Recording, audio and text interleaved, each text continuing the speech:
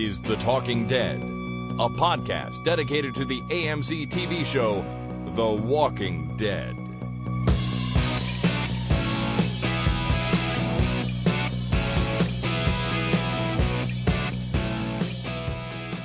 Hey everybody, my name is Chris. And my name is Jason. And this is The Talking Dead number 149 for Monday, March the 3rd, 2014.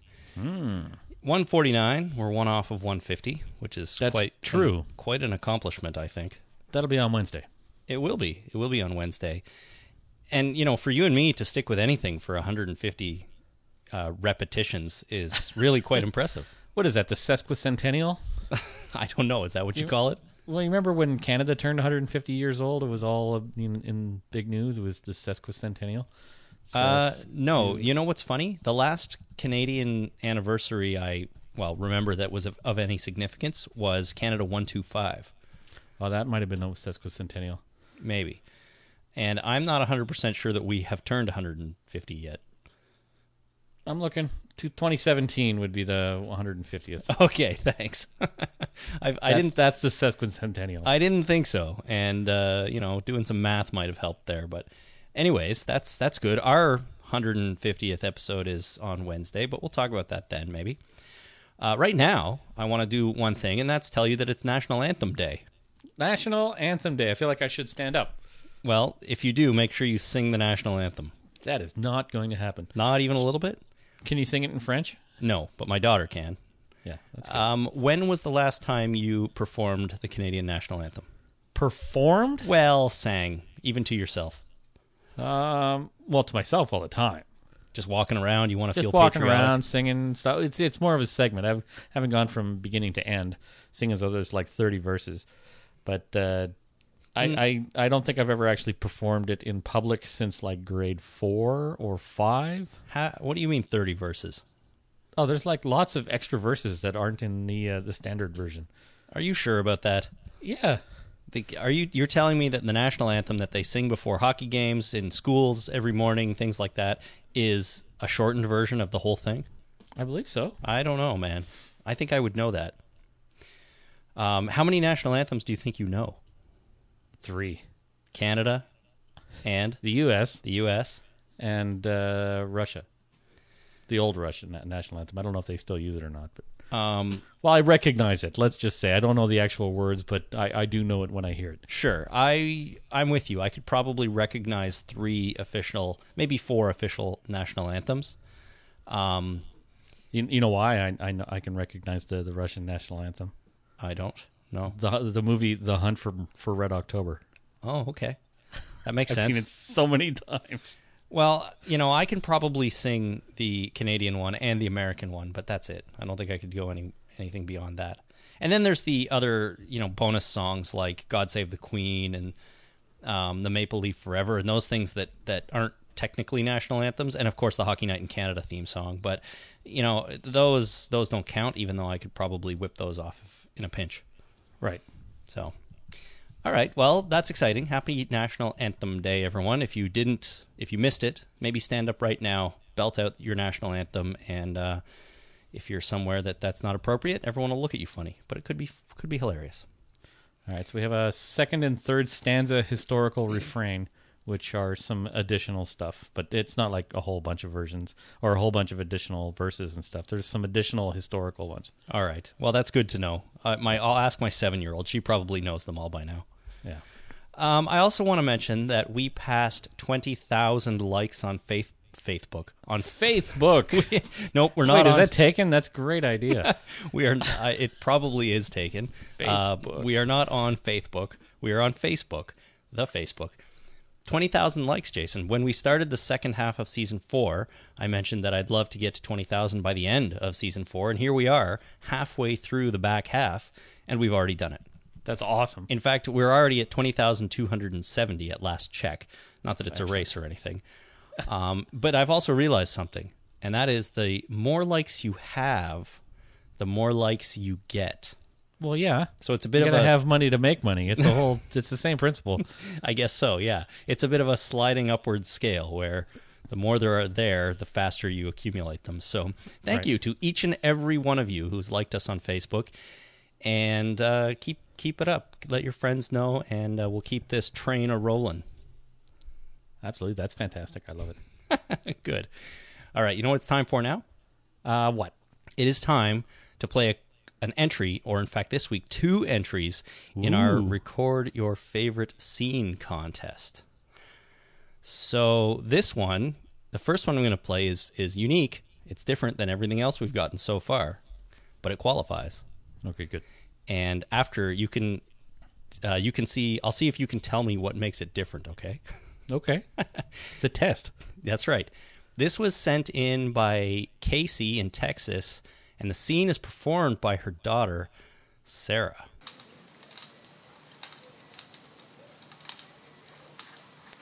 Of all the money and hair I had, I spent it in good company, and all the harm and hair I've ever done, alas, it was to none but me. And all I've done for want of wit, to memory now I can't recall. So fill to me the parting glass. Good night and joy be with you all. Good night and joy be with you all. There you go. So what did you think of that? I thought that was great. It was very good. That's what you say after every entry. Well, it is. They've all been great, fantastic, superlative. Insert exciting adjective here. It's that was fantastic. That was really good, and of course that was sung, and that was the song that Beth sings around the campfire in season 2. No, the beginning of season 3. I thought it was the end of season 2. No, because they're sitting in the prison yard, if I'm not mistaken, and that's right after they cleared out the outer yard at the prison. Right. Okay. So I think first episode of season 3. So what's the test question? Well, the question was what made that different than all the rest, Oh, sound effects. and that it was sung. Oh, and it was sung, so it was a trick question because there was 2 possible answers. I guess so. Yeah. So everything. Yeah, pretty much everything. All right, this one comes from Maria and her daughter Susanna in Spartanburg, South Carolina. Hi guys, this is Maria and my daughter Susanna. We're from Spartanburg, South Carolina, and this is our scene for the Record Your Favorite Scene contest. May I speak with you? Me? I'll be right back. What's the problem? Stay away from her. Please. This isn't about you trying to repopulate the earth. I didn't mean no offense. I've been locked up a long while and, well, there weren't many women. You follow me? I mean, Maggie, she's with Glenn, and you're a lesbian, and I was just talking with her, and... I'm not a lesbian. But you got the short hair. You're not a lesbian? My. This is interesting. No, it's not. Thanks, you guys. We love the podcast. I love Norman Reedus. I love you. There you go. That might have been my favorite so far. Really? Yeah. Is it because there was a little girl saying lesbian over and over again? No, because it was a great conversation between Axel and Carol. Yep. One that I really enjoyed, and it just was a completely different take on it, and it was funny. Yeah. Yeah, you're right. It was good. It was different than the show, even though it was the same. And it was super, super entertaining. So thank you, Maria and Susanna. It would have been better. Wouldn't have been better, but having Lou Temple actually say it was a lot of fun. But having a little girl talking about it was fantastic. It was. Remember when we met Lou Temple? I do remember when we met Lou Temple. Entertaining guy. Mm-hmm. Mr. Entertainment. Pretty much. Okay, two more things before we get into the recap of this week's episode, and that is quickly here, the listener email of the week. This comes from Lee in Larry Effin, Texas, also known as Lawrence, Texas. Okay. Which I like. Lee says, regarding the signs for Terminus, Isn't it a little strange that none of the survivors has ever seen these signs before? In episode 403, they discuss searching for medicine and refer to the fact that they've looted all the nearby pharmacies. Given this and the fact that the prison was stocked with tons of supplies, you would assume that they've pretty much scoured the landscape for useful stuff, and this would have had plenty of opportunity to notice survivor recruitment banners hanging around. Also, this would mean that the survivors who hung up the banners would have been traveling somewhat near the prison and might even know about the group. Just wondering if you guys or the listeners had any thoughts about that. So, traveling around the neighborhood and the countryside, how come nobody noticed these banners before now? Maybe they're new. Maybe there's some kind of campaign going on where they got the whole neighborhood together to put up, it's like garage sale signs. They kind of pop up on Friday afternoon, and then next thing you know, it's garage sale time, and then they leave on Sunday. That's really the only thing I could think of. Garage sales, no, that they were new. They haven't been there very long, and it's just a coincidence that the prison happened to fall and everyone scattered around shortly after these signs were put up. Either that, or as Lee said, they were doing a lot of scavenging at pharmacies and nearby locations. Maybe that they'd done all that already. They'd done that early on in the prison in a lot of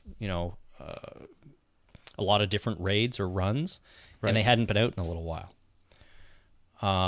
That being said, we also know that Daryl and Michonne had been out looking for the governor and so on. So, why didn't they notice the signs? I don't know. I think it's just a plot convenience, but I think it can be explained by saying that maybe those signs are relatively new. Yeah, I would go with new. Yeah, probably. What about the thought that the people putting up the signs are aware of the prison? Now, where I'm going with that is, what if these people, and this is pure speculation, but what if the people at Terminus are subtly trying to lure people to their location for some reason? Yeah, very sneaky. It is. What could they be up to? I think they're trying to lure people to their location for cannibalism. I mean, you got to eat, but who knows, man? I don't know. I think it's just an interesting idea. Like, for now, I've sort of looked at those signs and been like, oh, there's somewhere for them to go. That's good. They're all on the road to this place. That's where they're going to meet up. But you got to assume it's not going to be all hunky-dory when they get there, or, something is going to happen. Something bad is going to happen, because nothing good ever happens in The Walking Dead. Well, maybe it's, they're putting up the signs in, they're wandering around. The group of people at Terminus are wandering around. They find, a smattering of people here and there. They figure out which way they're going, and they move a banner into their road in order to specifically lure them. And then they take the banner down, and they go and they keep the path going until they get that small group of people into their trap, and then they go looking for other new people. Right, and in the case of a prison, maybe just put up some signs around the prison, let those folks find it themselves, and make a decision of whether to come or not. Now, there's no reason... the prison group was too big. Maybe the prison group, they're like, well, we can't handle that size of a group, so we'll have to stick around and wait for a smaller group, or continue to look for a smaller group, and then when the prison broke up into smaller groups, now it's manageable. It is, although that seems awfully quick to be able to put those signs up. I mean, people started seeing those signs the first day they fled from the prison. Yeah, the ninjas. Yeah, I guess sign ninjas, banner ninjas. Yeah, banner ninjas. Right. It's a thing. Of course it is. Of course. Yeah. Anyways, I think it's a good idea. We don't know what is going to be at Terminus. Friendly, unfriendly, who knows? But it is interesting that everyone seems to be moving to that direction. Mm-hmm. All right, let's talk about the ratings real quick. Cool. So the Oscars were on against The Walking Dead last night. Now, I don't have the numbers for last night's episode of the show yet, The Walking Dead, but I do have the Oscar numbers. Do you want to hear what they are? I do. 43 million viewers. Yeah. As reported by Entertainment Weekly. So I don't expect The Walking Dead to have beaten the Oscars. No, you can't beat the Oscars. I do think it's impossible. Now, episode 11 of Walking Dead had 13.12 million. Pretty damn good. And what will be interesting here is to see whether last night's episode, number 12, has a big dip in ratings because of the Oscars. Well, I would expect it would. I don't know, man. I watched the Oscars instead of the Walking Dead. I sure did not. I mean, I had the Oscars on a little bit, but I couldn't take the time to not watch The Walking Dead because I got to be ready for this tonight. Well, my workflow is to watch it once it becomes available on iTunes. Mm-hmm. And so I didn't have a problem. Like, I could watch it live, but I knew that if I didn't watch it live, I wouldn't have a problem. I'd still be, up on the episode by the time we got around to podcasting. Right, which is not the same for me. I don't have the time if I don't watch it Sunday nights. So I watched it. It will be interesting to see if they take a hit because of the Oscars. Now, there could be other reasons this episode takes a hit, but we'll get into that later. I think that Walking Dead fans are dedicated enough that I don't expect this episode to take a significant hit. Maybe 1 million people, down to like 12 million, but I don't think it'll be... I certainly don't think it'll be much lower than that. Definitely not under 10. I completely disagree with you. Really, eh? I'm way on the other side of the fence. I think there's going to be a significant dip in the ratings. All right, because of the Oscars. Let's make predictions. What do you think the ratings for this episode is going to be? 6 million. 6 million. 6 million. I'm writing that down on this piece of paper. All right. Is it a bill? Mil. Yes, it's my gas bill. Okay. Do not pay that amount. Thanks. I won't. Because that'll be way too much, and it would take you forever to get that credit back. Yeah, that's right. To use that much gas. I'd have free gas for the rest of my life, my children's life, and minus $6 million in your account. That's right. And I just can't afford that right now, Yeah. Okay, I'm going to say 11.5. Okay. Written down in blue pencil crayon on my gas bill. Awesome. All right. So we will see next week who's closer. The rules are closest without going over. Right. No, that's not the rules. We'll just see. No, I don't think we can use Price is Right rules. No, we'll just see who is closest. Now, I don't know if you saw this, but I did a quick informal poll on Facebook the night before on Saturday night, and I posted and said, who's going to watch The Walking Dead and who's going to watch the Oscars? And it was overwhelmingly Walking Dead. Now, I realize that is a bit of a targeted audience. Right. So we'll see. But The Walking Dead is a targeted audience. The Walking Dead fans. Well, it may be, but that's like a 12 to 13 million person targeted audience. So you got to figure how many of those 12 million people are casual viewers to the point that they would watch something else and either not watch this or catch it later. Yeah, I meant it more of a sarcastic, circular joke argument. Okay. It's a targeted audience to Walking Dead fans because they're fans. Yeah, that's true. See, sorry about that. No, that's okay. I'll try to understand better next time. But you could be right. You could be right about the casual viewers and the overlap viewers, like who would rather watch the Oscars than The Walking Dead. And I sadly am one of them because I knew that there wasn't any real downside to me watching the Oscars over The Walking Dead because I knew I'd watched The Walking Dead before now. Well, yeah. It's not like you're not going to do it. If you didn't, you'd be fired. Yeah, that'd be an awkward podcast, eh? Let's do a recap. Okay, I'll just follow along while you talk about it here. I think that's great. Well, Jason, let's do a recap. How about that? Okay, that'd be fantastic. This is Season 4, Episode 12, entitled Still. So the curtains draw. Ellen DeGeneres walks out on stage. No, wait, that's the Oscars. Hold on. We open in The Walking Dead in a nighttime shot of an abandoned car on the road. Thunder is rolling overhead. Have we ever seen an actual rainstorm on this show? I'm sure we have. Has it ever rained on The Walking Dead? That's an excellent question. I can't think of a time. I'm pretty sure we've heard thunder before, but I don't know that it's ever actually rained. Now, I'm probably wrong, and someone will correct me, but off the top of my head, I can't think of any other time when it's rained. Well, maybe it just doesn't rain in Georgia. No, I'm pretty sure it rains in Georgia. Yeah, I'm pretty sure it does too. And even this time, it didn't actually rain. It was just thundering. That's a little weird. Usually some people, like some films and TV, they like to film in the rain for pathetic fallacy. Isn't that what it's called? A sympathetic fallacy or something like that. Wait, I can think of one time it rained. Okay. Back in Guts, when Rick and Glenn were walking covered in goop, it started to rain. It washed it off them. Well, that was plot rain. It was. I don't think we've ever gotten setting rain. No. Setting plot rain or rain background versus rain. setting rain, yeah. You're right. Mood rain. Mood setting rain. Yeah. Anyways, thunder's rolling. We have Beth and Daryl. They come bursting out of the bush, and they seem like they're a little bit panicked. You know, they're on high alert. And we hear some walkers approaching, but we don't see them. So they hop in the trunk of the car to hide. Well, Beth tries to start the car first. You're right. She tries to start the car. Because by the look of the car, it might run. No, that is not true.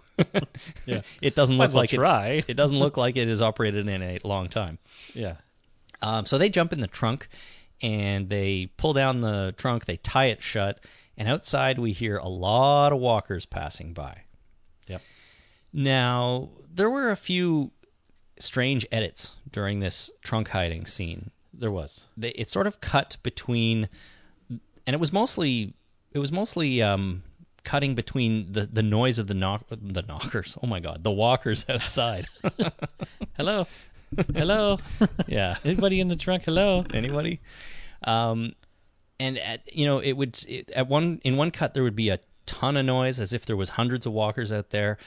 Cut to not as much noise, and they were a little bit jarring. And I think, were they there for any other purpose than to kind of display the passage of time? No, it was to convey the passage of time, but the first one I thought was a commercial break, which I thought was odd because why would you put a commercial break in the middle of the cold open?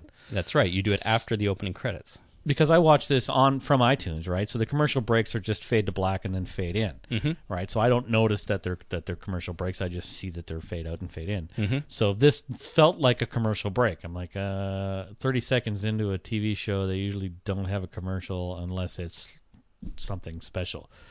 So that it did. The first one felt a little jarring until as soon as it came back, I knew, okay, that's supposed to convey the passage of time. So the second one was a little easier, and the third one, there was light outside, so I knew, okay, that's what they're doing. They're saying, okay, they were here all night.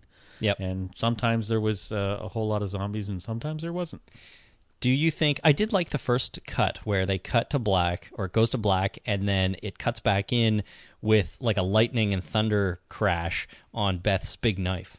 Right. It was a real horror movie type thing, which I always say, and I like it when they do that kind of stuff on the show.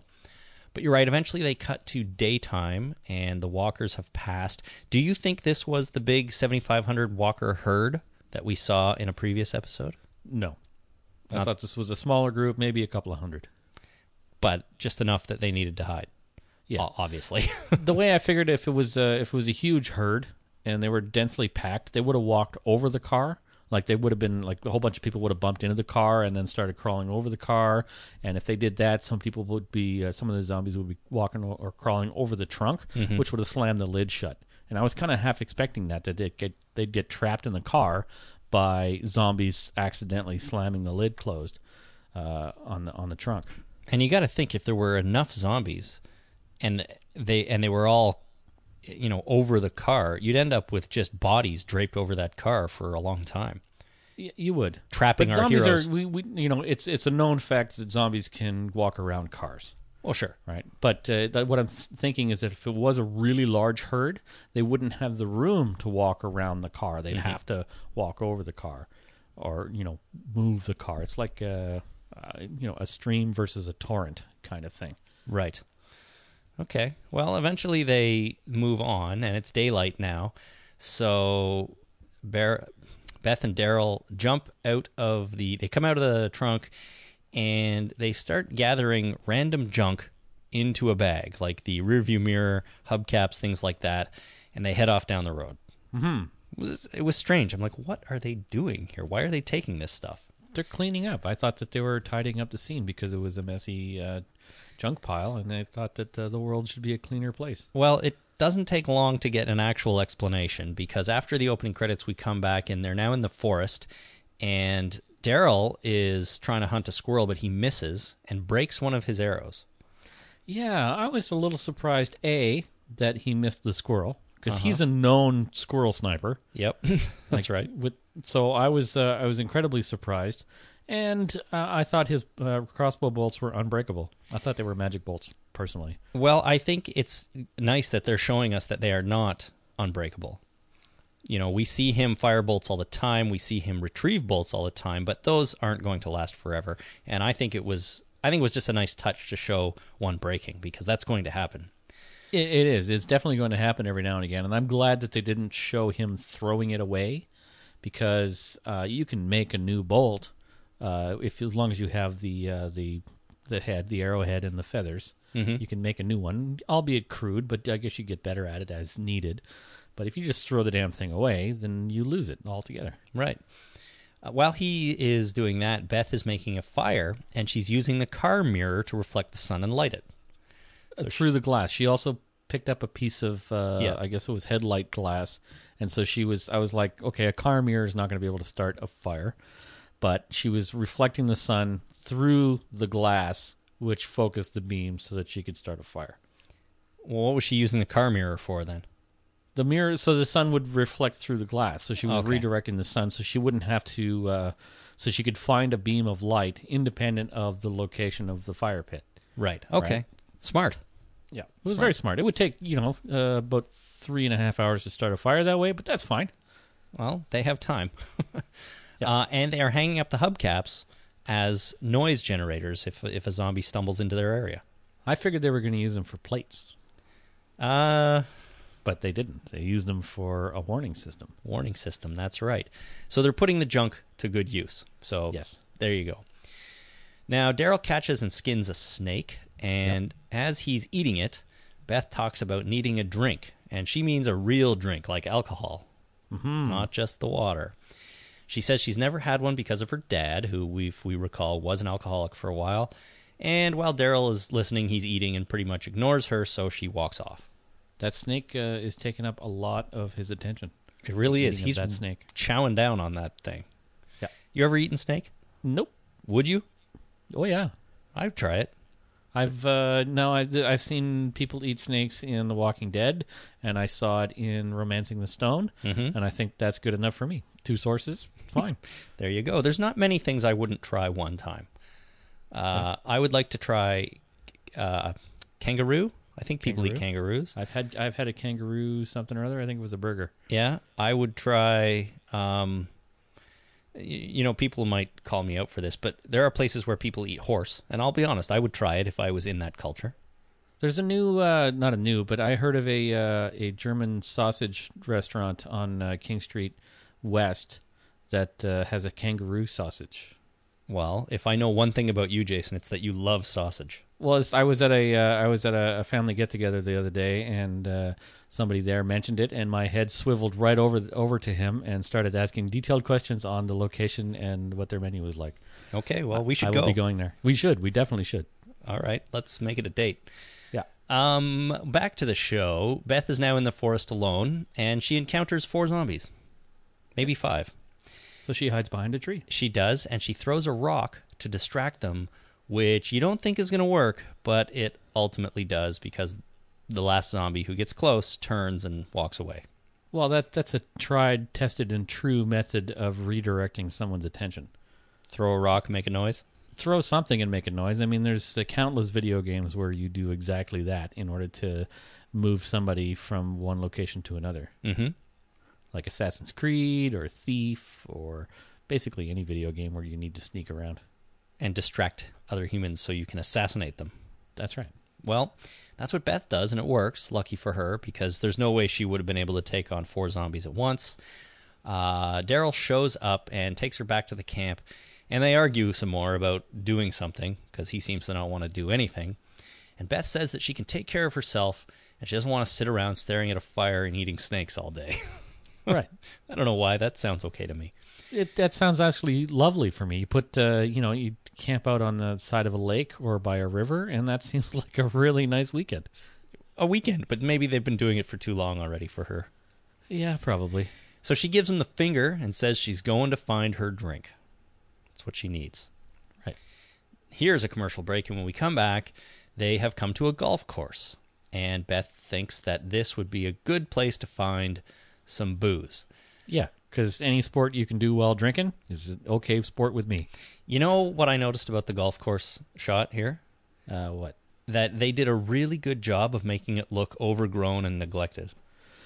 Okay, so my question is, well, I doubted that this was an actual golf course that they made look overgrown. I think it was a field that they made look like a golf course. You could be right about that, but my point still stands that I thought it looked really good. If whether it was a real golf course or not, they did a nice job of portraying a maybe 1.5, 2-year-old neglected golf course. Now, I used to belong to a golf club in the Sioux. I had a membership to a golf course in the Sioux. Really? And yeah, in high school, it was half price for if you were under 16, and I was under 16. So me and my stepfather got memberships that year, and we went golfing every 2-3 days. So the more I golf, the worse I get. It's bad. By the time the summer was over, it was just nasty. I was the worst golfer on that course. It got to the point where I had to borrow my Uncle Brian's golf clubs because he's left-handed. And so I had to hit left-handed, and it got better for a little while until I got used to those, and then it got bad again. It was just, anyway, so the golf course that I was a member of was not much better than what we saw in here. Okay. It was, it wasn't a world-class golf course. It wasn't even good. There was a pile of rocks in the middle of it, and you had to really try hard not to hit the trailer park that was next to it, kind of thing. And so it was only marginally better than this. And there was sometimes you really couldn't tell whether you were on the fairway or in the rough. Usually you could tell if you were on the green, but depending on the hole. Sounds like a classy place. Oh, it's great. It was. I think they've cleaned it up really a lot since then, and now it's a lot of fun to go to. All right, well, that's good to know. But this golf course, I thought, looked like it may have been nice at one time. I think it was just a field that they made look like a golf course. Yeah, they mowed a section of it and stuck a pin in the ground. You're probably right. Beth and Daryl approach the clubhouse, and they break in. And inside, they find some zombies hanging from the ceiling. Yeah. Hung zombies. Not the first time we've seen that on this show, either. No, there's suicides gone wrong. Absolutely. Gone totally wrong. And it looks like people had been living there at one time. There was lots of sleeping bags and clothes around, and, I guess some people had stayed here for a long time. And it looked like a large group because there was a lot of stuff in there. There was a lot of stuff. There was a lot of bodies. The windows were all covered. Yeah, it looked like they were all holed up there for a while. Mm-hmm. And they start looking around, and Beth finds a decorative spoon with Washington, D.C. engraved on it. Foreshadowing. And Daryl grabs a bag full of money and jewelry. Yeah. I'm not sure what he was going for there. Well, he habit. Okay, habit. Why not? If I was walking around and I saw a pile of money and jewels and a bag sitting next to it, I might carry it around until I realize this is stupid. I can't buy anything at all with this anymore. Yeah, so, and this kind of crap could come in handy. Maybe it's the same kind of thing as the hubcaps, right? Well, I could see it coming in handy for bartering, the jewels anyways. Not that they have value, but someone might think they still have value in this, or maybe Daryl just wants to wear the jewelry. Maybe he's a bracelet and earrings kind of guy. Well, he might be, dress up, dance around, put on some, makeup and jewelry. Fancy clothes. In his private time. Maybe he was going to use it for fletching. Maybe he was going to use the money to make feathers for crossbow bolts and was going to use the jewels for bolt tips. There you go. If he's making arrows or bolts, then... Diamond-tipped arrow. That'd be pretty classy. Classy, and sounds like it would do some damage. Yeah. All right, so they continue exploring. Now they go into a kitchen. I think it was a kitchen anyways. And Daryl seems to be pocketing some random stuff, like a small plastic jar. Right. You can explain the jewels, I guess, and the money and so on, but I didn't really get what he was taking some of this other stuff for. Well, I think it's a matter of if you live in the wild in this kind of situation for a year or so, you got a sense of what's valuable and what's not that really doesn't compare to what we consider valuable and what's not. Small plastic jar, though? Small plastic jar might be the valuable thing. Like one of the things Beth grabbed at the car was a water bottle. Like, if we were, leaving an area and going off, would you pick up an old water bottle and stick it in a trash bag because, geez, you really need that? No.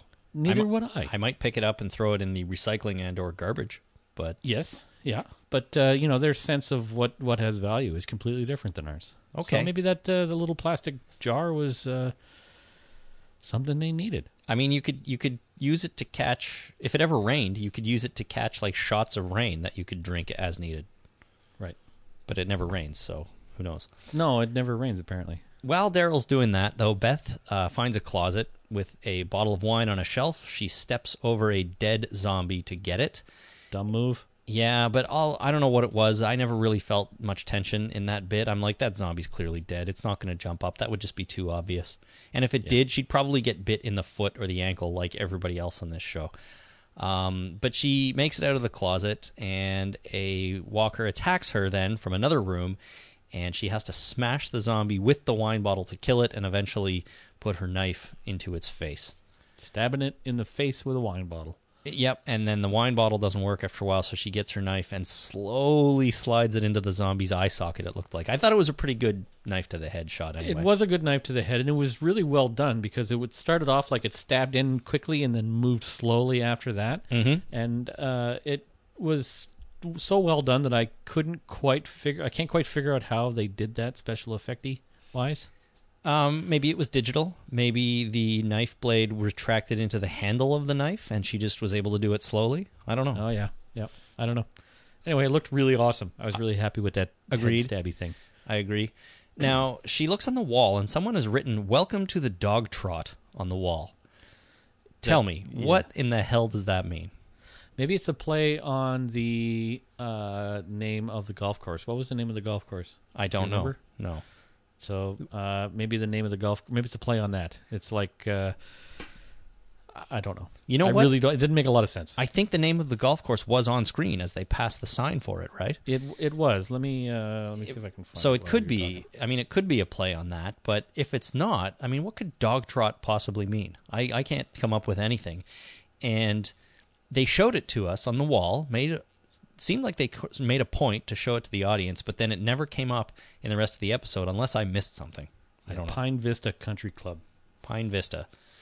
Well, that doesn't sound like dog trot at all. That means you can see the pines from here. That's right. Country Club. The pines are visible. Maybe it's it used to be a walking or a dog park. Maybe it was the dog trot dog park outside, and somebody's like, well, now the dog park's in here because people are pooping everywhere and nobody's picking it up with bags and everybody's smelling each other's behinds. That's what happens before they hang themselves and then flee. Just society breaks down. We start smelling everybody's behind. Yeah, thanks. That's great. I don't know what it meant. If any listeners have any ideas of what dog trot means or how it was relevant to this episode, let us know, because clearly you're smarter than we are, which isn't that hard. No. So they continue exploring. Daryl pushes a grandfather clock out of the way to get through the hall, and they end up in the golf pro shop. Yeah. So Daryl's still grabbing random stuff, it seems, and Beth decides to change her top, and she chooses a nice yellow golf shirt with a white sweater over it. You never wear white. In the zombie apocalypse or otherwise. No, just in general. On TV or in movies, as soon as you wear white, you're going to get blood on it. That is very true, I think. My wife always points that out. Every time somebody walks onto screen with wearing white, she's like, well, he's going to get shot or she's going to die because she's wearing white. As soon as you wear white, you're a dead person. Yeah. Or you get crap on it, apparently. It gets ruined somehow, anyways. Yeah. Now, they find a zombie posed here with a sign that says "Rich Bitch" around her neck. Right. And Beth wants to take her down, but Daryl says no and throws a blanket over her head instead. There, done. Done. You can't see her. She's out of sight, out of mind. Good as buried. That's right. So they leave the pro shop, I think, by the same hall as they came in, and this time the clock chimes as they're passing it a few times, and attracts some zombies. They flee, but they end up in another room, and Daryl decides to fight them off. And I think there were 5, maybe 6 zombies. There was a couple, yeah. Yeah. Few. So pretty good fight. He's out zombied by a fair margin. And the last one, he takes down with a golf club, but it takes numerous hits. And I thought it was kind of stupid. He hit it in the body a bunch of times, like shoulder, arm. Well, he was angry. He was taking out his anger on the zombie. He knew what he was doing. He was just taking the opportunity to expel some anger and frustration. You think so? This wasn't Daryl just losing his zombie killing mojo for a minute? No, God, no. Because how hard is it to hit somebody in the head with a golf club? No, and did you see his swing? Norman Reedus knows how to golf. That man had a swing that was a serious golfing swing. After he gets the zombie on the ground and he's actually golfing its face? He's whacking it with that golf club, and his hands were together, and that swing, even when they panned back and he took a swing at the face and all the blood splattered everywhere, that follow-through was almost perfect. That man knows how to golf. Okay. Well, I'm just saying, I thought at first, I'm like, come on, Daryl would have hit that thing in the head by now with a golf club. But if he wanted to just kill it, absolutely. But no, he was taking out frustration. He was just anger. He might as well have been breakdance fighting for all I know. Yeah, and I think Beth referenced that later on too. She said, if you want to just stand around and kill zombies, that's fine. Yeah. Later on in the episode. So, but the main thing here is once he does golf that zombie's face off, it all sprays all over Beth's nice new sweater. Yeah. So it didn't take long for her to ruin that sweater. And that's why I don't own anything that's white. Yeah, except if you're going to join a lawn bowling team, you're going to need some white clothes. Done. Perfect. So I will not buy white clothes because I don't have any intention of joining a lawn bowling team. Well, quick aside, I did go lawn bowling with some people last year. It was really fun. I had a really nice time. Oh, good. And you wore that white Stormtrooper shirt, right? I wore yeah, that's right. I wore a shirt with a Stormtrooper on it because that's the only white shirt I had. That's awesome. I think the only white shirt that I own is the Vote for Pedro shirt I got from Napoleon Dynamite. Remember you, me, and Dave went to see Napoleon Dynamite and we got T-shirts? Yeah, way back. Way back. I still have that shirt, and it's probably the only white shirt I own. I have mine too. I never wear it, though. Yeah. So what happens? They continue, and they come to the clubhouse bar, and we're reminded here now that Beth is still looking for booze, and this seems to be the place. Daryl continues to scavenge random things, and of course, the one thing I'm talking about here is he breaks something off the wall that kind of reminded me of a framed diploma on the wall. It was a picture frame, and it was a document of some kind in that frame. And he broke the glass, then took the picture off the wall and rolled it up, and took out the piece of paper, folded it up, and put it away. So what is he doing? Is that so he can use it to light a fire later? I mean, does he just need combustible items? No, he's in Pine Vista Country Club. There's pines everywhere. There's going to be needles and branches and stuff on the ground. He does not need combustible materials to light a fire. And besides, Emily Kinney or Beth, she has that covered with the piece of glass and the broken mirror from the car. Yeah, but I think that stuff's gone now. I think they left it at the Snake campsite because she's not carrying that bag anymore. Well, I think Norman also found a bowl of matches. Well, that might be a little bit later. That I can understand. Yes. Matches, very useful. Small plastic jar, I don't know. Rolled up document from the wall. Maybe you could light something with that in conjunction with your new matches, but I don't know. I'm not following his logic here. Maybe it's just for spite. Maybe he's going to burn that for spite. Like, I'm going to use that thing because it's honored by these people, and they are a bunch of rich bitches, and I hate them, and I'm going to burn their shit. You know what? I mean, there was a theme of class distinction in this episode, right? They find this fancy golf club. Later on in the episode, Daryl's talking about his past a little bit, and there's, you could take something from that as well along these lines. So maybe that's what he's doing. Maybe and then, in this scene, he also grabs the darts and he starts throwing them not at the dartboard, but at like the pictures of the golf executives or whatever that are on the wall. Right. He hates these people. He does.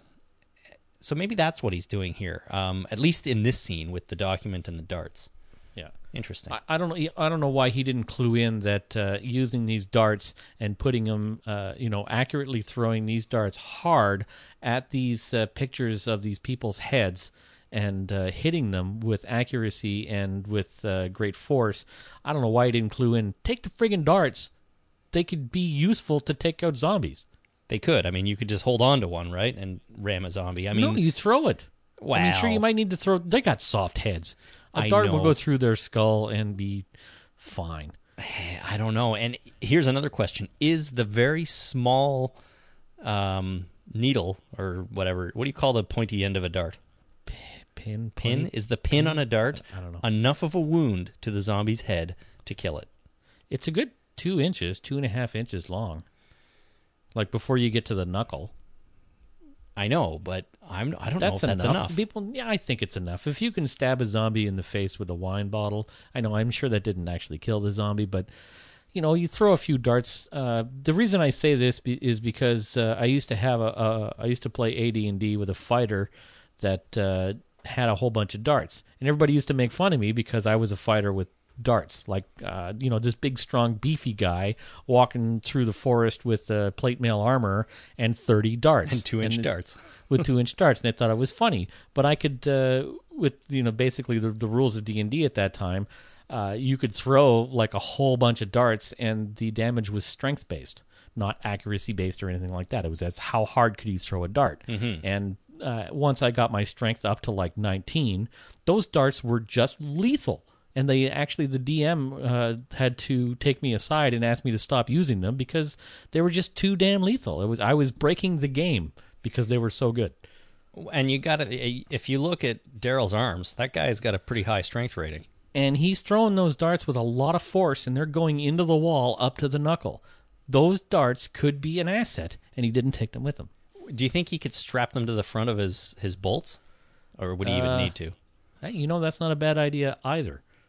In a pinch, anyway. In a pinch, they could you could use the feathers for fletching, and you could use the pointy end for the pointy end of the crossbow bolt. You don't want to be on the other end of the pointy end. No. Well, that's so...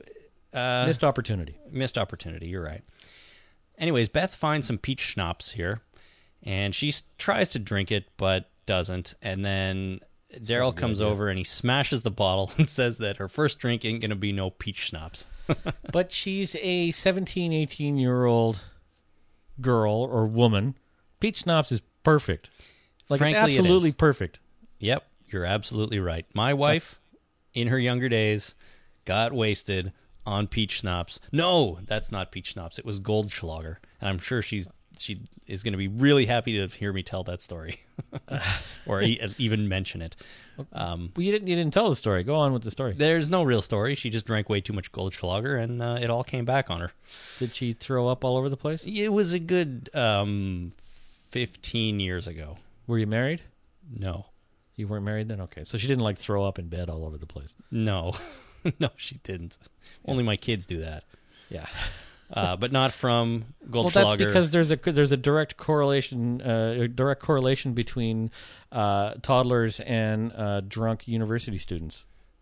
They both throw up behave a lot. exactly the same. Just okay. I think there's a whole Reddit page on drunk or toddler where you go and people write stories about what happens, and you have to guess whether or not it was a drunk college student or a toddler that did it. That sounds hilarious. It's great. Yeah, go check it out. It's funny. All right. I will. That sounds funny.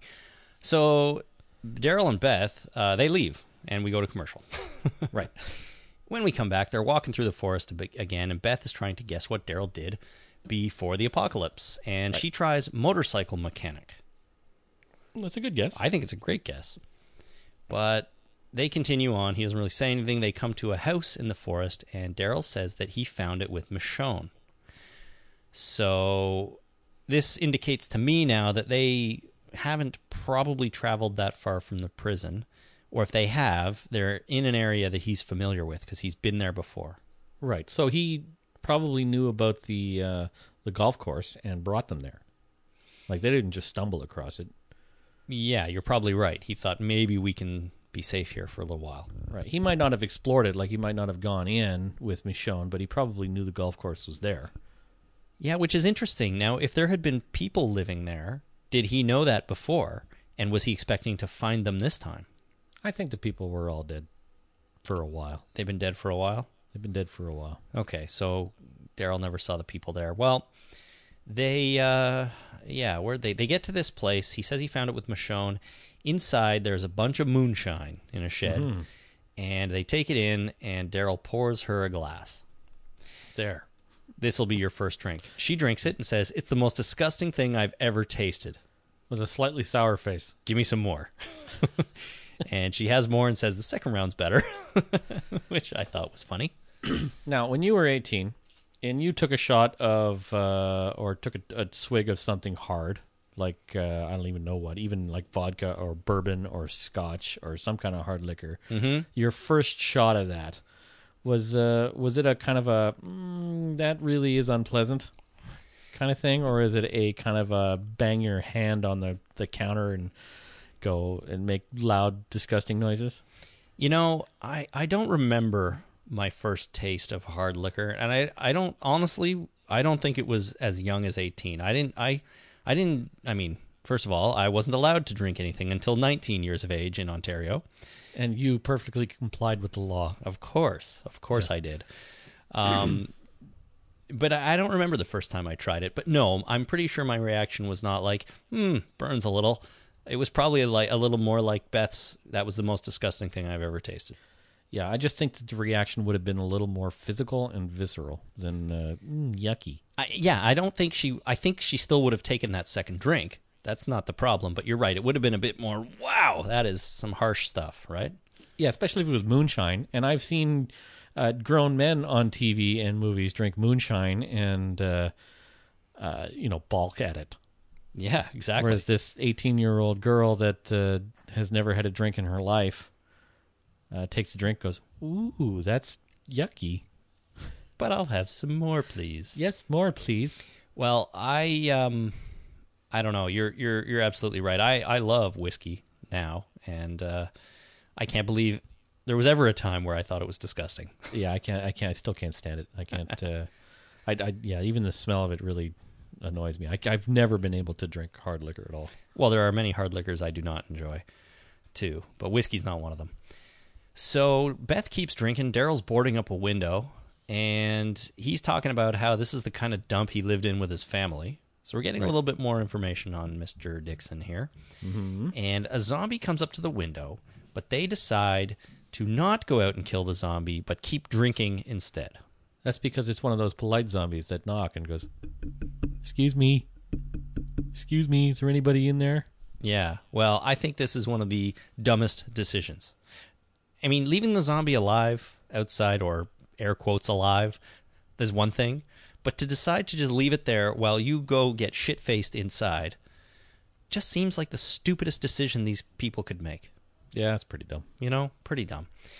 So they start playing a drinking game. It's kind of a truth or dare game, sort of. Do you want to explain the rules? Do you remember the rules? I remember them vaguely, but I've heard of this game. I've never actually played this game, but I've heard of this game on TV and movies before, and it's a have you ever type game. Right. So you say I've never, and you say something you've never done, and then if another person in the group has done it, they drink it. They drink a drink, and so you learn more about that person. Have you ever shaved all your head and shaved all your hair and painted your face blue for a sports game?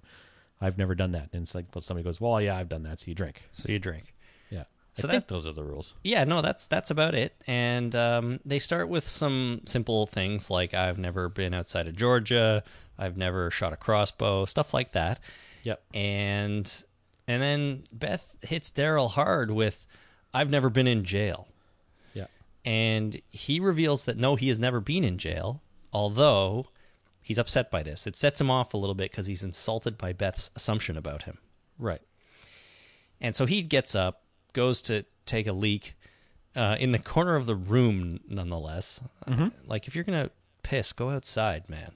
No, not in Daryl's state. And there's that zombie out there, too. So you got to deal with that first. That made perfect sense to me. Have you ever really been around a full-blown alcoholic that's drunk off their gourd? I don't know. They will piss in the corner. Okay. I'm telling you right now that they will just go if they have to go to the bathroom, they will piss in the corner. Okay, but he's not a full-blown alcoholic. He's not totally wasted. He's just pissed off. I don't know if that's true. And is that I got enough? the impression that he's a recovering alcoholic. No, because he refused to drink before, and he was dead set against going and getting a drink for Beth I think that Daryl has gone through, trouble with the bottle. I don't know, think man. He slipped here. I don't think so at all. I didn't get that impression. I think he just realized he was being sensible. He realized now is not the time to go and look for booze. You're being stupid.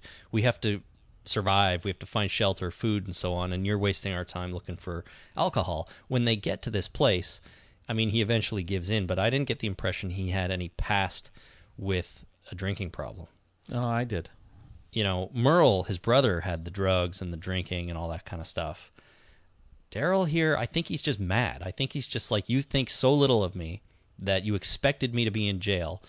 And, he knows that zombie's outside, so he's just going to whip it out and pee in the corner. I think he succumbed to peer pressure from Beth and finally had a drink after a long time being sober. You could be right, although I think they would have implied that in the show in other ways in 4 seasons. And I don't think they have done that. I don't know. I don't know if they had that idea until this episode. Well, you could be right about that. I don't know. Yeah. He starts yelling, making noise, calls her a spoiled bitch, basically. Not in so many words, but basically does that. And eventually he pulls her outside to very violently teach her how to shoot that crossbow and kill the zombie that's out there. Right.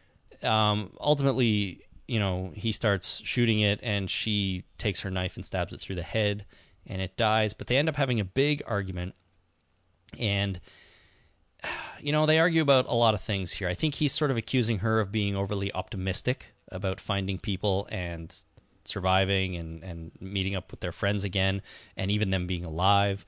And he's trying to, she's trying to stand up for herself a little bit, because I don't think, she feels respected by Daryl in those ways, And we eventually learn that Daryl blames himself for what happened at the prison. He thinks that it's his fault because he didn't do enough to find the governor or save the prison. Right. Which is a pretty big flaw for him and the way he sees things, because really it wasn't his fault at all. Right. And it's not his, this sort of thing isn't his responsibility alone, but he's taking it pretty hard. He is. Yeah, and it seems like the kind of thing that Daryl would do would be to take on all the responsibility and all of the blame. Do you think that's a new thing for him in his life, though? Has he been taking the fall or taking the responsibility for all the things that Merle has done over the years, and that's why he's in this position? I don't got the impression that, and I'm going to fix that sentence later. I don't got the impression that he did that before, but I do got the impression that he does that now. What I mean by that is, I don't have the. I didn't see that before, that he would take on all the responsibility and blame for everything. He seemed like a very low key, do what needs to be done kind of guy. And sometimes that means doing bad things, but generally it's a get shit done kind of thing. And this is the first time we've ever really seen him take on the responsibility and blame for something. And maybe it's because he's taken on that responsibility. I think he was always overshadowed by his brother, right? And now at the prison and with this group of people, he's been in a little bit of a leadership or a respected position, right? Right. And so when things all go bad, I guess, he's new to this leadership stuff, and he assumes that it's him or the leadership team that needs to keep things running smoothly and keep things together. Right. And when it all goes to shit, he's like, well, it must be our fault. It must be my fault. It's no one else. We were the ones that were running this place. Who else's fault could it be? Yeah. So the whole thing is new to him as a human being, I think.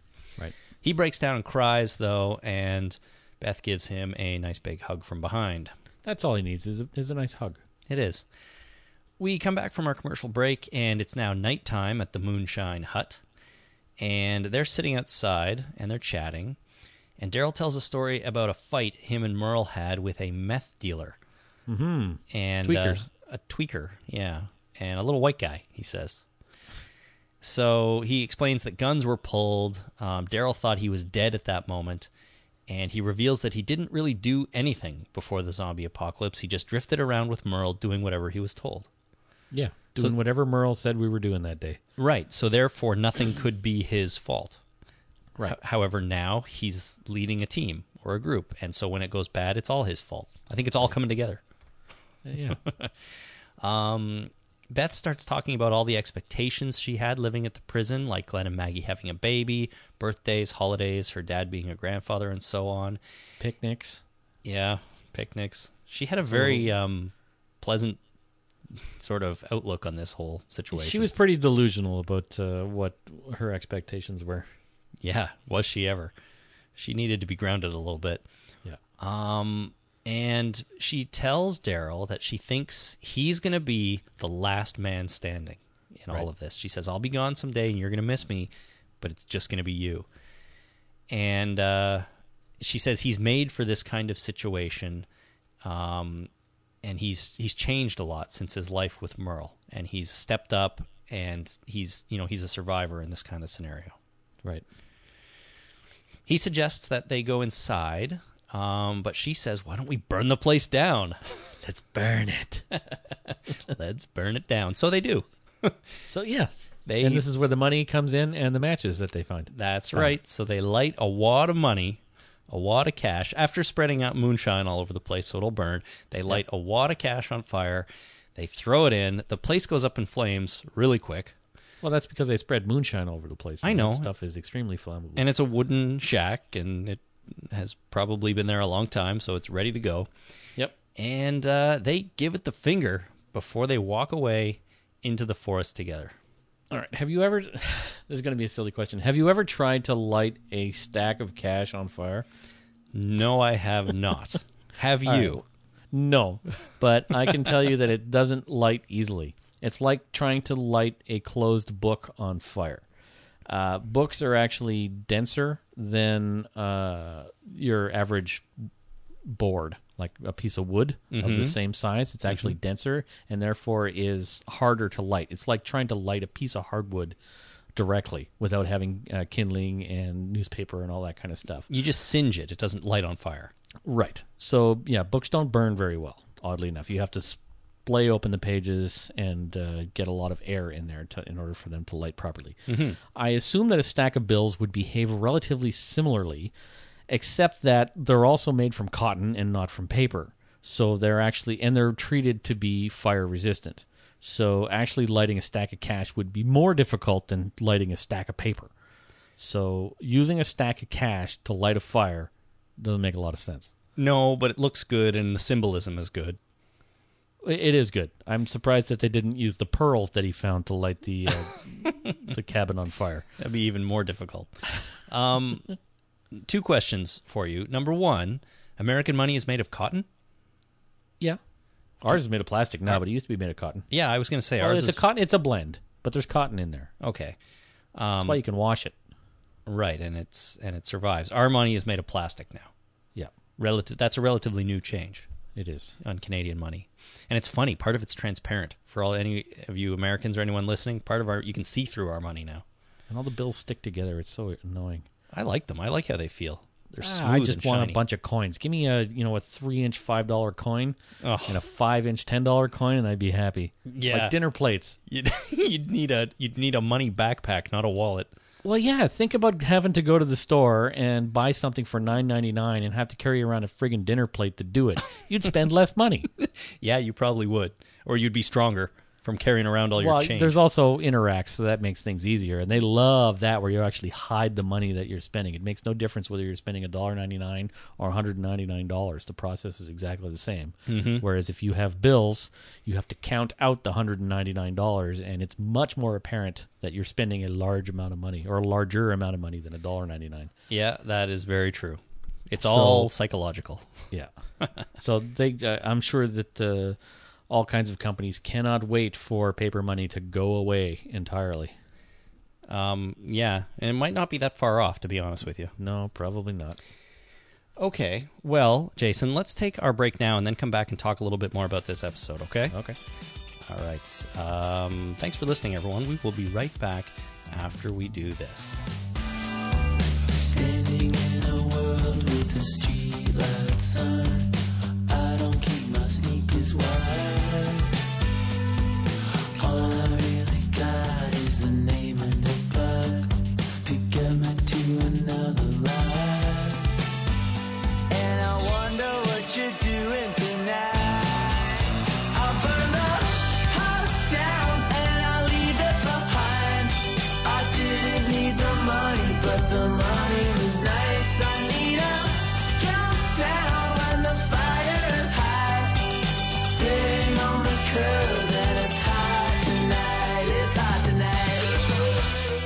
For you, the listeners of The Talking Dead, Audible is offering a free audiobook download and a free 30-day trial, so you have a chance to check out their service. To get you started, we would like to recommend a book. Jason, what's on the docket for this week? Well, in celebration of the Oscars that happened yesterday, I'm going to recommend 12 Years a Slave by Solomon Northrop. Why would you be recommending that particular one? Well, that particular novel was made into a movie, and that particular movie was won the Oscar for Best Picture. That's right. 12 Years a Slave just took home the Best Picture Oscar last night at the 86th Annual Academy Awards, if I'm not mistaken. And if you've seen it or if you haven't, why not go and pick up the book? It's narrated by Louis Gossett Jr. Well, you can't go wrong there. No, that sounds fantastic. From Iron Eagle fame. Yeah. So I highly recommend it. I think I will pick that one up. It's a movie I want to see. I have not checked it out yet, but I'm one of the few people that enjoys reading books and seeing the movie that's based on it. Not everyone likes to do that. I'm buying this right now. All right. There you go. Jason's buying it right now. If you want to get it for free, go to audibletrial.com/talkingdead. That's audibletrial.com/talkingdead for a free audio book, and you get to keep it regardless of whether you stick with the Audible subscription.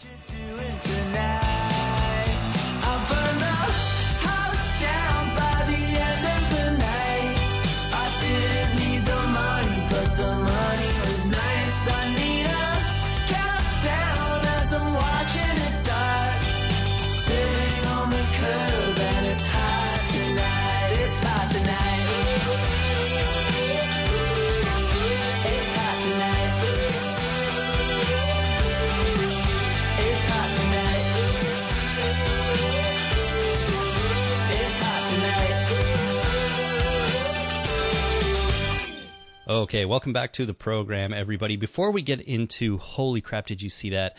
Let's talk about this episode a little bit, Jason. I had big high hopes for this episode. You did? Yes, I did. So that means you saw previews and such? I did. I always see the previews because right after it airs live, you see next week on The Walking Dead. During AMC's Talking Dead show, they show another clip, which I did not see this week because I had flipped to the Oscars. But I do see the previews and so on, and I was expecting something big out of this episode, to be honest with you. Maybe a character death, maybe some large revelation, I don't know. And after watching it, I gotta say that didn't really play out. Nothing like that happened for me. And I'll be honest, I thought this episode was probably about 50% poor, 50% bad, and with some really brilliant moments in it towards the end. I want a pie chart. I want a pie chart of what this episode contained, like what was good, what was bad. So you got 50% poor and like 25% boring, and then 10% drinking and 3% fire. Yeah, maybe, but I would... Sorry, and add in about 20%, maybe 23.5%, finding out what Daryl did before the apocalypse. Yeah, that about sums it up. And the problem with that is, of all those things, there was maybe 25% of good stuff. And I'm not saying the whole episode was bad, and I'm not saying everything else in the episode was really terrible, but I felt that the whole mission for Booze, the golf course part, went on way too long. Right. It was her looking for that drink, Daryl kind of acting weird, and just them moving from one place to the next in order to advance sort of the conversation almost. I get this episode that they wanted to tell us more about Daryl's character. In fact, tell us more about Beth's character as well. But boy, oh boy, was it a lot of episode with very little new information. As soon as I saw this episode, I knew that I could sum it up in 9 words. Okay. Daryl and Beth get drunk and start a fire. That's pretty much it. That is pretty much That's the whole episode. It is. But I mean, I like the idea behind this episode, right? I don't mind episodes where characters talk, they reveal things about themselves, and, you know, it adds to the overall development of them as a character. So I like the idea, but the execution of this episode was the problem. You know, put them traveling through the forest, almost alternating between forest movement and location movement, which is the golf course or the shack. And like, I feel like all we needed in this episode was a quick reminder of what Daryl and Beth were doing, and then get right into their sort of conflict. The part of this episode that I thought was really, really good was the argument they had outside the Moonshine Shack. Right. Where they were yelling at each other. And I'll be honest with you, I think in this scene, Emily Kinney made up for every single bit of poor or bad acting she's had in this show, because she was spectacular in that scene. I thought of you when she was doing that scene. I thought Chris is going to feel that she redeemed herself in that scene. Really? It was really good. I mean, they were both good, but you expect that from Norman Reedus. Yeah. At this point, I didn't know that Emily Kinney had that in her. And obviously she does, because she did a great job in that scene. And there was a lot of, there was a listener a couple of weeks ago that, I forget his name, unfortunately, who was saying that he went to college with, what's her name? You're not giving me much here. Yeah, okay. He went to college with Maggie, the actress who plays Maggie. I forget her name off the top of my head. And said that when Maggie was crying, she had a lot more background and a lot more setup in order to get the emotions going. Right. Whereas Emily Kinney just had to stand there and cry. Yeah, that was one of our listeners who said that. He went to college with Lauren Cohan. Right, and yeah, that's the thing I was trying to get out of my face through my mouth hole. Now, so in this scene, Emily Kinney did have that kind of lead up to this, and so she was able to pull it out and did a really good job, in my opinion. Yeah, I agree. It's funny because I watched this whole episode, and by that point we were quite near the end, and I was thinking to myself, oh, this is the weakest episode I've seen in a long time. I don't know what all of the golf course stuff was for. You know, where are they going with this? And then they have that scene, and I'm like, oh, well, this is obviously what they were leading up to. It's just it took forever to get here, and there was no point to all of that stuff because it kind of showed them doing the same things we saw them doing 2 episodes ago when we saw Daryl and Beth, right? There was nothing new except that she was looking for booze, which just seems like the dumbest thing you can do in this situation. When you were 18 years old, you never went on a booze hunt? Of course I did, but it wasn't the zombie apocalypse, man. No, but that's what 18-year-old kids do. That's what, I remember being around that age, and by around that age, I'm thinking grade 7, that my entire reason for existence was, how are we going to get drunk tonight? I know, but it doesn't make sense when there are zombies patrolling the area. It kind of makes even more sense. No, because you're looking for anything that any kind of mission in life other than just simply survival. Maybe if the alcohol or whatever it is you want is readily available. Maybe if you are holed up in a liquor store and you've been living there for a while and you're like, I'm finally going to break into this, 18-year-old McKellen. But that's not a mission. That's an idea that you want to, do something about. This is a mission. This is a reason to live right now. It's probably a bad reason, but that's probably the motivation that her brain is latching onto in order to continue existing, to get up and to get moving and to get continue surviving. Is just it could have been anything, but in this case, it's I want to get drunk.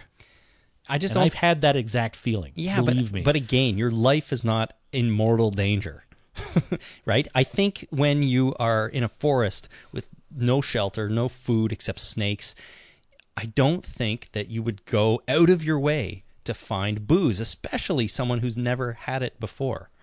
It would not be a top priority, and that's all I'm saying. I'm just like, they needed these people to get going where they're going. We could have had them stumble across this moonshine shack, as I'm calling it, just through walking through the forest. They get there, they realize the moonshine's there, and then we have this conversation about Beth never having a drink before and she wants to try it. I would have been totally on board with that because it became readily available. But sitting in the forest with nothing to eat, nothing to drink, and zombies around, after having spent the night in a car trunk, you're just not going to be like, I want to go get wasted, man. Let's do it. I don't necessarily agree with you, and I don't agree that that survival was foremost in their mind. They had shelter. They had water because Daryl tossed water to her when she said, "I want a drink." They had food. They had just eaten. They had a fire. They had all of their immediate survival needs satisfied. So why get up and continue moving? Why do that? I just think her brain latched onto something that any 18-year-old brains would latch onto. I want to get drunk, and that was her motivation for continuing to live, to move forward. I don't know. I will concede that you sometimes need that motivation to keep going, right? Yeah. You need something to push you in the right direction. I just don't see booze being it when that's never been a part of your life before. Bob Stuckey, yes, he's going to keep living for the booze because that's what he wants. That's what he's always wanted. It's been a problem in his life. Beth, I don't think so. You've never had a fleeting idea that becomes an obsession for a couple of days where all you want to do is figure out more about it, to learn about it, to go and acquire whatever it is you need to do in order to get it done, that kind of thing. And your entire existence is, obviously you have responsibilities that are secondary to this, minor little obsession, but you've never encountered that in your life? Well, probably. I mean, I can't think of an example, but probably I have. I don't know. But I don't think you can compare. What about digging that drainage ditch in your backyard? Yeah, that was more of a necessity, though, than an obsession. Yes, but it was an enjoyment thing, and that was, it occupied most of your brain for a little while. A couple of days, maybe? Yeah, well, I was probably talking about it a lot, right? Well, I'm just saying that might be an example. It's just, it's fleeting. Like, this whole situation lasted a day. Mm-hmm. They got up in the morning, they slept in a trunk, and they had a bunch to eat. And by the time evening fell, they were drunk out of their skulls. Yeah, I see your point, but I just don't think you can compare like regular everyday life and how that leads to, short fleeting ideas that you might follow up on obsessively for a short time, and living in the forest with flesh-eating zombies all over and having that same sort of thing for something, so unnecessary as having a drink. I remember one time, and I'm going to tell you a story where this it does parallel. When I was 17, I had joined the reserves, and in Canada, you can join the reserves at 17. You can join the regular forces at 18. So I joined the reserves, and we were doing a training exercise up north of the Sioux, and it was for a couple of days, for a weekend. And they brought us up there in a couple of deuce and a halves, those big trucks that we saw last week. And we were doing stuff like learning how to use compasses and orienteering, and learning how to ghost walk, which is walk very silently along a dirt road, and learning how far a kilometer is, like how many steps you take in order to get to a kilometer, so you could judge distance and such. And we were up there for a couple of days, and the second evening, I think one of the master sergeants somehow got a hold of a case of beer. And he decided once he got that case of beer that he would spread it out. Everybody would get a half a glass of beer or something like that. And after a couple of days of being in the bush, just a couple of days, that guy, we could have all kissed him many times over. And normally we would have punched that guy in the face because he was the biggest asshole on the planet. But once he had that beer, it was extremely exciting to have that beer. And that was all we wanted, was that beer. So I can see this happening. Like, we weren't starving to death. We weren't in mortal danger, but we were off in the bush for a while. We had to eat. If you ever had to spend 3 days or 2 days eating Canadian field rations, anything other than Canadian field rations would be a necessity of life. Okay, so beer was that important to you at that moment? Yeah, and I was 17, like I said, same age as Beth, and there was a big need to figure out how to get drunk. All right. Well, even if that's the case, even if you can justify her mission for a drink, it still took up way too much of this episode, in my opinion. Okay, I'll concede that point. All right.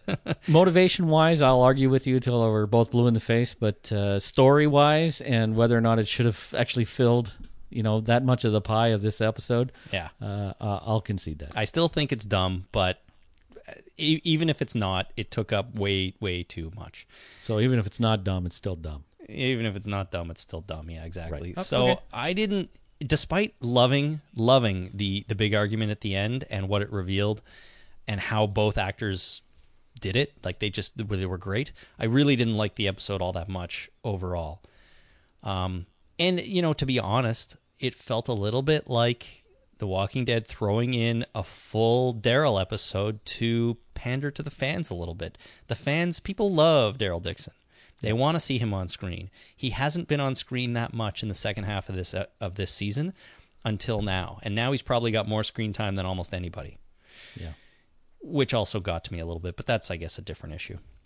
Anyways, if you agree or disagree with what you've heard here today, let us know. We want to hear. We'll be doing our feedback show, of course, on Wednesday, so we will get to your thoughts about this episode at that point. Send them in to talkingdeadpodcast@gmail.com. Holy crap. Did you see that?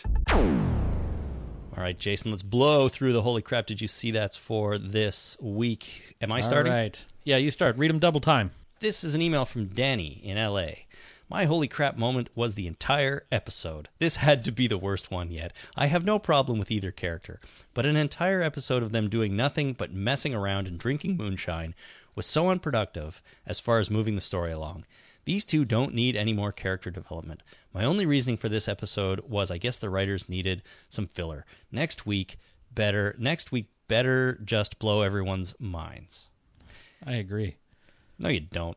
I kind of agree. Like, I thought this episode was basically just Daryl and Beth get drunk and start a fire. Well, that's true. That is exactly what you said, isn't it? Yeah. No, we were arguing about motivation, not about actual storytelling. You're absolutely right. The thing here is, Danny says that these characters don't need any more development. I don't agree with that. I think you can always flesh out characters regardless of what point in the story you are at. It's just that this episode didn't do that for what it was, I thought. I thought Beth's character has a little more depth now. She was very cardboardy for a lot of this show prior to this, for me at least. No, so I agree. And I knew her character, but it was still very flat. This gave her a bit more depth. For sure.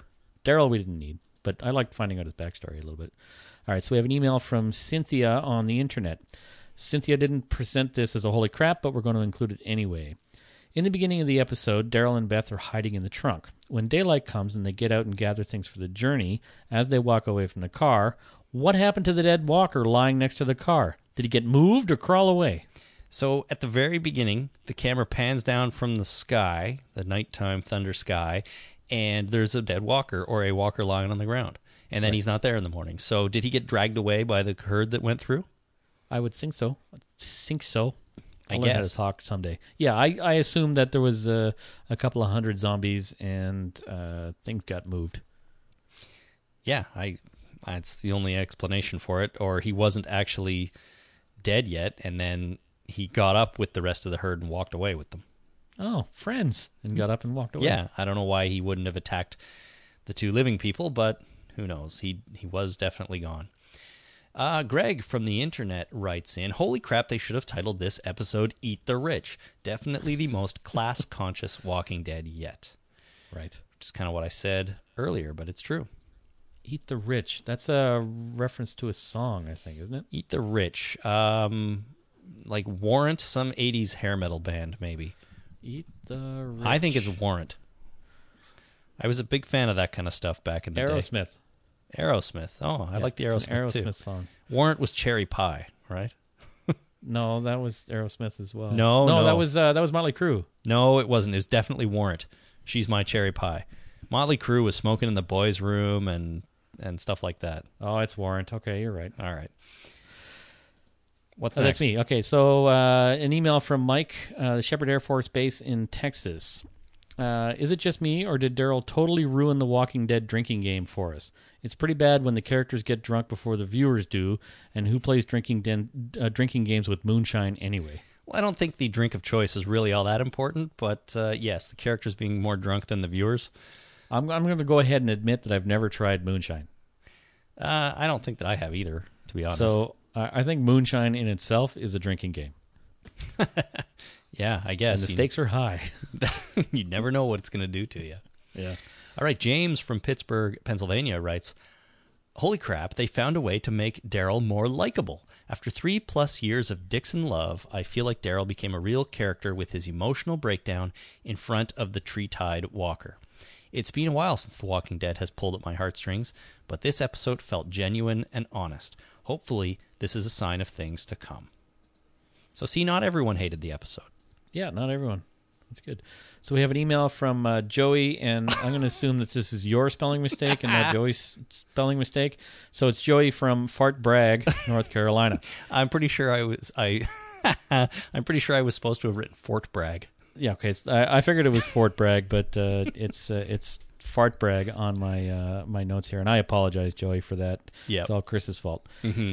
So Joey says, Daryl completely blames himself for Prison Attack version 2.0 because he was never able to find the governor. He even blames himself for Herschel. That really explains his attitude throughout the first few episodes and why he's so closed off to Beth. Yeah, why he's been such a Daryl Downer, right? Daryl Downer. Wah, wah. That's right. All right, next email comes from Shell in Melbourne, Australia. Pinata zombies. We've seen at least one other dangler who learned too late that everyone is already infected. But the 3 of them hanging there, ostensibly forever, was pretty dark and creepy. Also, I can't believe that in a country with over 240 million people, they were down to starting fires with glass and car mirrors. The whole scarcity of goods overall in the show keeps sticking in my craw. I agree with Shell. First of all, she used ostensibly in a sentence, which I applaud. Mm-hmm. Second of all, yeah. Do you know how many Zippo lighters are kicking around the States? Even in Canada? Every store you go into has a rack of Zippo lighters. Yeah, it's true. Now, if you do, it's the kind of thing, though, that you never have when you need it. Oh, I have. I don't even smoke, and I have like 2 Zippos. Not me. I around. don't. And a hurricane lighter. It's like this will light a fire in a hurricane. Oh, well, that's because you have everything. But like I was the other day or some months ago, I was looking for like a mini screwdriver to fix a pair of glasses, and that's the kind of thing I can never find when you need it. But then they're always hanging around when you don't. Yeah, I've got. I'm opening a drawer. Yes, I know, and it's right there. And now I have them in my hand. Yeah. See, you are unusually organized. Or obsessive compulsive, I don't know. Maybe the same thing. Probably a little bit from column A and a little bit from column B. Yeah, you're right. But I'm just saying, like a lighter or matches or whatever you need, or a rolled up document from a picture on the wall, you just never have that when you need it. So that's why Daryl was collecting these things, I guess. Yeah, finding something to light a fire probably is relatively easy. Mining for gold probably is a little more difficult nowadays. A little bit, yeah. Okay. All right, so we have an email from Kevin in Grand Rapids, Michigan. Beer City, USA winner 2012 and 2013. Congratulations, Grand Rapids, Michigan, and all of the residents. Now, I've been to Grand Rapids. It's lovely. Okay, and it's the Beer City, USA. That's we used to do. I was in a pipe band in Sault Ste. Marie, Ontario, and we used to do parades all summer throughout the northern and southern peninsula, including Grand Rapids every now and again. You have had a fascinating life, Mr. Miles. Yeah, 17-year-old kid walking around in the summer in a parade, playing the drums, and then we march into the nearest bar and drink till close. See, fascinating life. What did I tell you? Fascinating. And then driving home drunk with the pipe major. All right, so Kevin says, Badass Beth stabbing the zombie in the face with a broken wine bottle. And, of course, Daryl's golf club kill sending facial nastiness in Beth's direction. Apparently, Daryl does not know that you should yell 4 before swinging like that. It's true. She might have gotten out of the way of that zombie's nose flying right at her. Yeah. Frank on the internet writes, has to be the Hannibal Lecter-style art project that involved the fusing of rich bitches to a mannequin. Also, I liked the not-so-subtle way Daryl showed his class disdain for the wealthy and their trappings. I guess he means by throwing the blanket over her head and doing nothing else. Yeah, and throwing the darts at the guys' faces and ripping down whatever document that was and using it for maybe toilet paper. I hadn't thought of that till now, but... Yeah, you're right. Maybe that was his idea.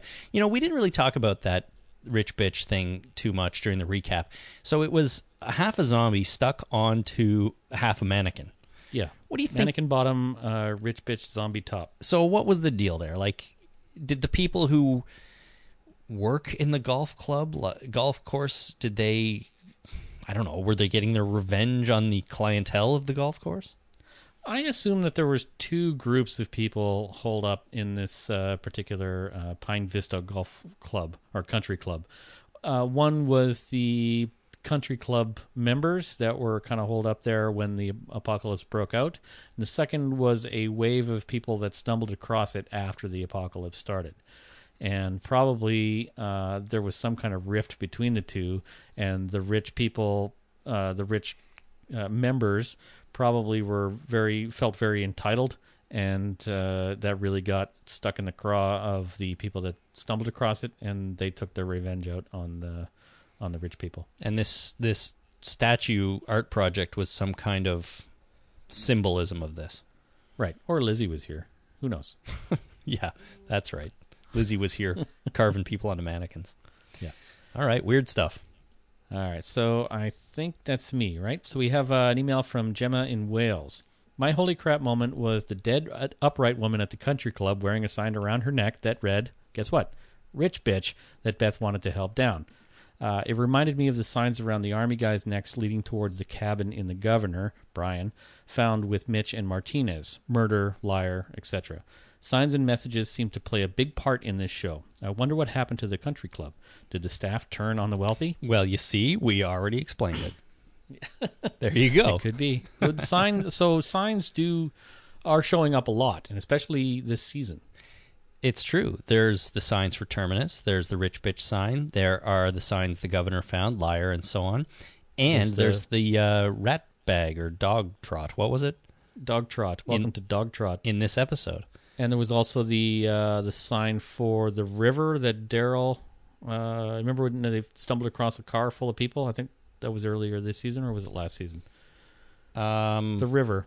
There was also a sign for don't pick up hitchhikers that might be escaping prisoners. Oh, right, that's right. And there was earlier. There's the don't open dead inside. That was season 1. That was season 1. But in season 4, there was the sign that Megan dug up in the mud just before the zombie came up from underneath. That's true. Right? She dug up a sign, wasn't there? Yeah. Yeah. You're right. Almost every warning. episode. Flood warning. Yeah. Almost every episode has a sign in it. This is some kind of recurring pattern that may or may not mean something. Do you ever watch the movie Wonder Boys? With Tobey Maguire and the older guy. Yeah, let me. Isn't he married to Catherine Zeta-Jones? Yeah, that's the guy. What's his name? Douglas. Douglas Adams? No. I know who you mean. Michael Douglas. George Douglas. Michael. Wonder Boys. All right, Michael Douglas, Tobey Maguire, and Francis McDormand, Robert Downey Jr., Kate Holmes, and Rip Torn. What about it? So this that movie, which I like, it's very much a boys' movie, and there's bridges everywhere. Almost every shot of that movie includes a bridge in the background somewhere. Cool. So I actually recommend watching that movie. It's actually a really good one. But so signs seem to be very important in The Walking Dead. I'm going to watch out for that more often. Thanks, Gemma, for pointing that out. All right. Is it my turn? It is your turn. This comes from Adam in Texas. This is friend of the show, Adam, whom I'm going to try and get together with next week when I'm down in Texas. Nice. Which should be fun. So get ready, Texas. Here I come. He writes, my moment is Beth. She's quite a handful, and Daryl is kind of dumb. She totally wants a visit from little Daryl. She begs him to get her drunk, play truth or dare, gropes him outside, then burns down a moonshine still when he doesn't make a move. Wow. She's just a baby. She is, compared to Mr. Dixon, as she calls him. She's got to be 18 now, right? Like she was 17 at the farm, so I assume that she turned 18 somewhere along the way. So, maybe she wants to have a relationship, but this really paints her in a kind of a a slutty light, doesn't it? You know what another thing I noticed about this episode is there was zero sexual tension between these two characters.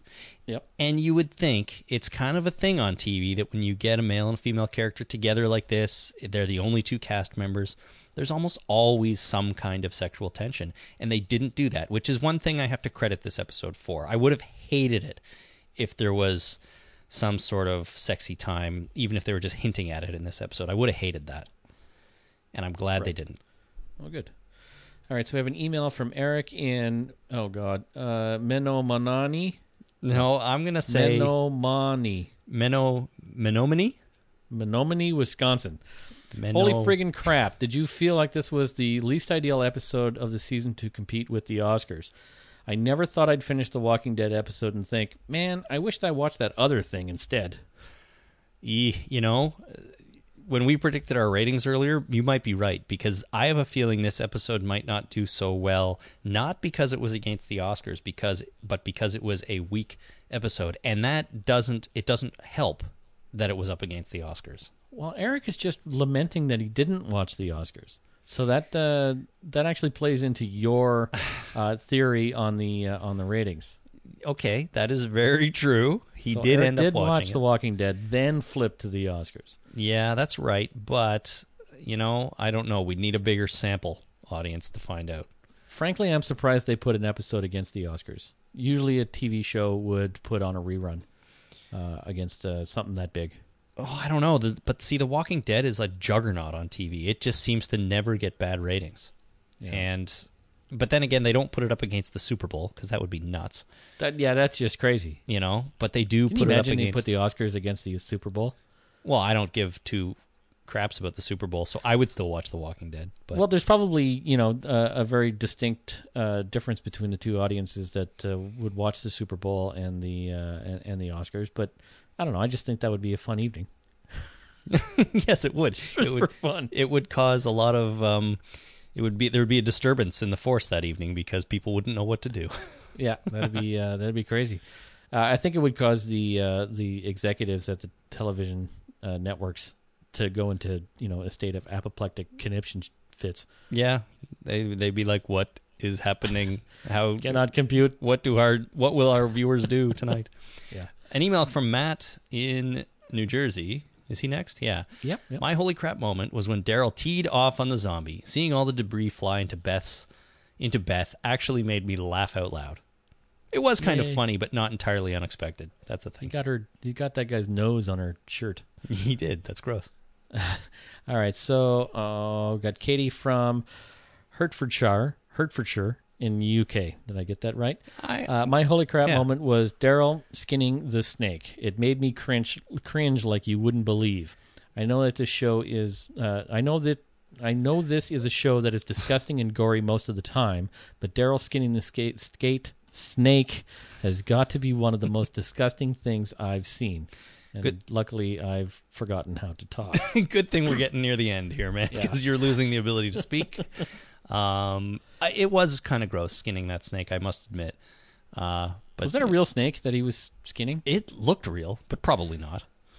I don't know. That seemed like a really, really good prop if it was fake. Do reptiles have the same requirements for acting as, say, like cats, dogs, and horses do? As in, you can't harm any animals? Oh God, yeah. If they actually harmed an animal in the production of this show, I'm sure that they'd get shut down for sure. Or at least in some hot water. If they ordered a dead snake that died of natural causes, no animal was harmed, just dismembered on TV. Right. I don't know. I wish there was somebody we could ask about that, because I kind of want to know. I kind of want to know, too. It looked very real. It did. It looked real. When he caught it with the stick and then sliced its head, it looked real. Yeah, I noticed one thing when he was whoever was putting the stick on the actual snake, it was very tentative and not very forceful. If you go back and look at the actual thing, that snake was not harmed by that stick in any way. That stick was gently placed near the head of that snake. Yeah. Then they cut to the rubber snake and then chopped to put a knife in its head. It still looked pretty good, though, I thought. It did look pretty good. The rubber snake. All right, Petey on Facebook said, "Holy crap, did you see Beth and Daryl trying to carry a whole episode?" Done. Jennifer on Facebook. Holy crap, did anyone else want Merle's tweaker friends to be Skinny Pete and Badger? Breaking Bad reference. my Another God. Breaking Bad reference because we had blue meth way back in season 1. We did. That'd And be awesome. I'll be honest. When Daryl was telling this story about Merle's skinny white kid, tweaker kid, I was like, Yeah. what if it's Jesse? It's got to be Jesse. Oh, it's Skinny Pete. It's definitely Skinny Pete. Well, okay, Skinny Pete, somebody from Breaking Bad. I think that's a funny reference, and I definitely think it was put in there on purpose. Yeah. The actor who plays Skinny Pete is a phenomenal pianist. Did you know that? He's actually... Nope. He's a concert pianist. I didn't know that at all. Go look that up. That's friggin' funny. There's nothing funny about the word pianist. Do you remember when Jesse showed up on in the office for, I think it was the Emmys? No. Like There the was TV show The Office? Yeah, it was like a spoof. It was during the Emmys, I think it was. I don't know. And I think Jesse showed up at the office, and the cameras were there, and Jesse kind of was taken aback by the cameras and said, Creed, what the hell? He was upset because he was delivering meth to Creed. Oh, I do remember this. Yeah, I saw that. That was funny. That was I funny. love crossover stuff like that. I want Skinny Pete to show up on this show. Well, or even Badger. That guy could play a zombie for sure. He's skinny enough. Yeah, I'd take Badger too. That'd be funny. Badger's good. I like seeing Badger and other stuff. All right, finally, Joaquim on Facebook says, holy crap, did you see how easily Beth swallowed over 90% moonshine? Yeah. As we have already talked about. Thank you, everyone, for sending in your holy craps. We will do more on Wednesday, and all of your feedback, of course. And that's going to bring us to the end of this here podcast. I think it was a long one, Jason. I lost track of time, but it's been a while since we started. Well, let's see here. An hour 43. Holy cannolis. Yeah, see, we've been going. All right. So Wednesday, as I mentioned, we'll be back to do our feedback show. And the week after that is going to be weird, everybody. I apologize ahead of time. In ahead.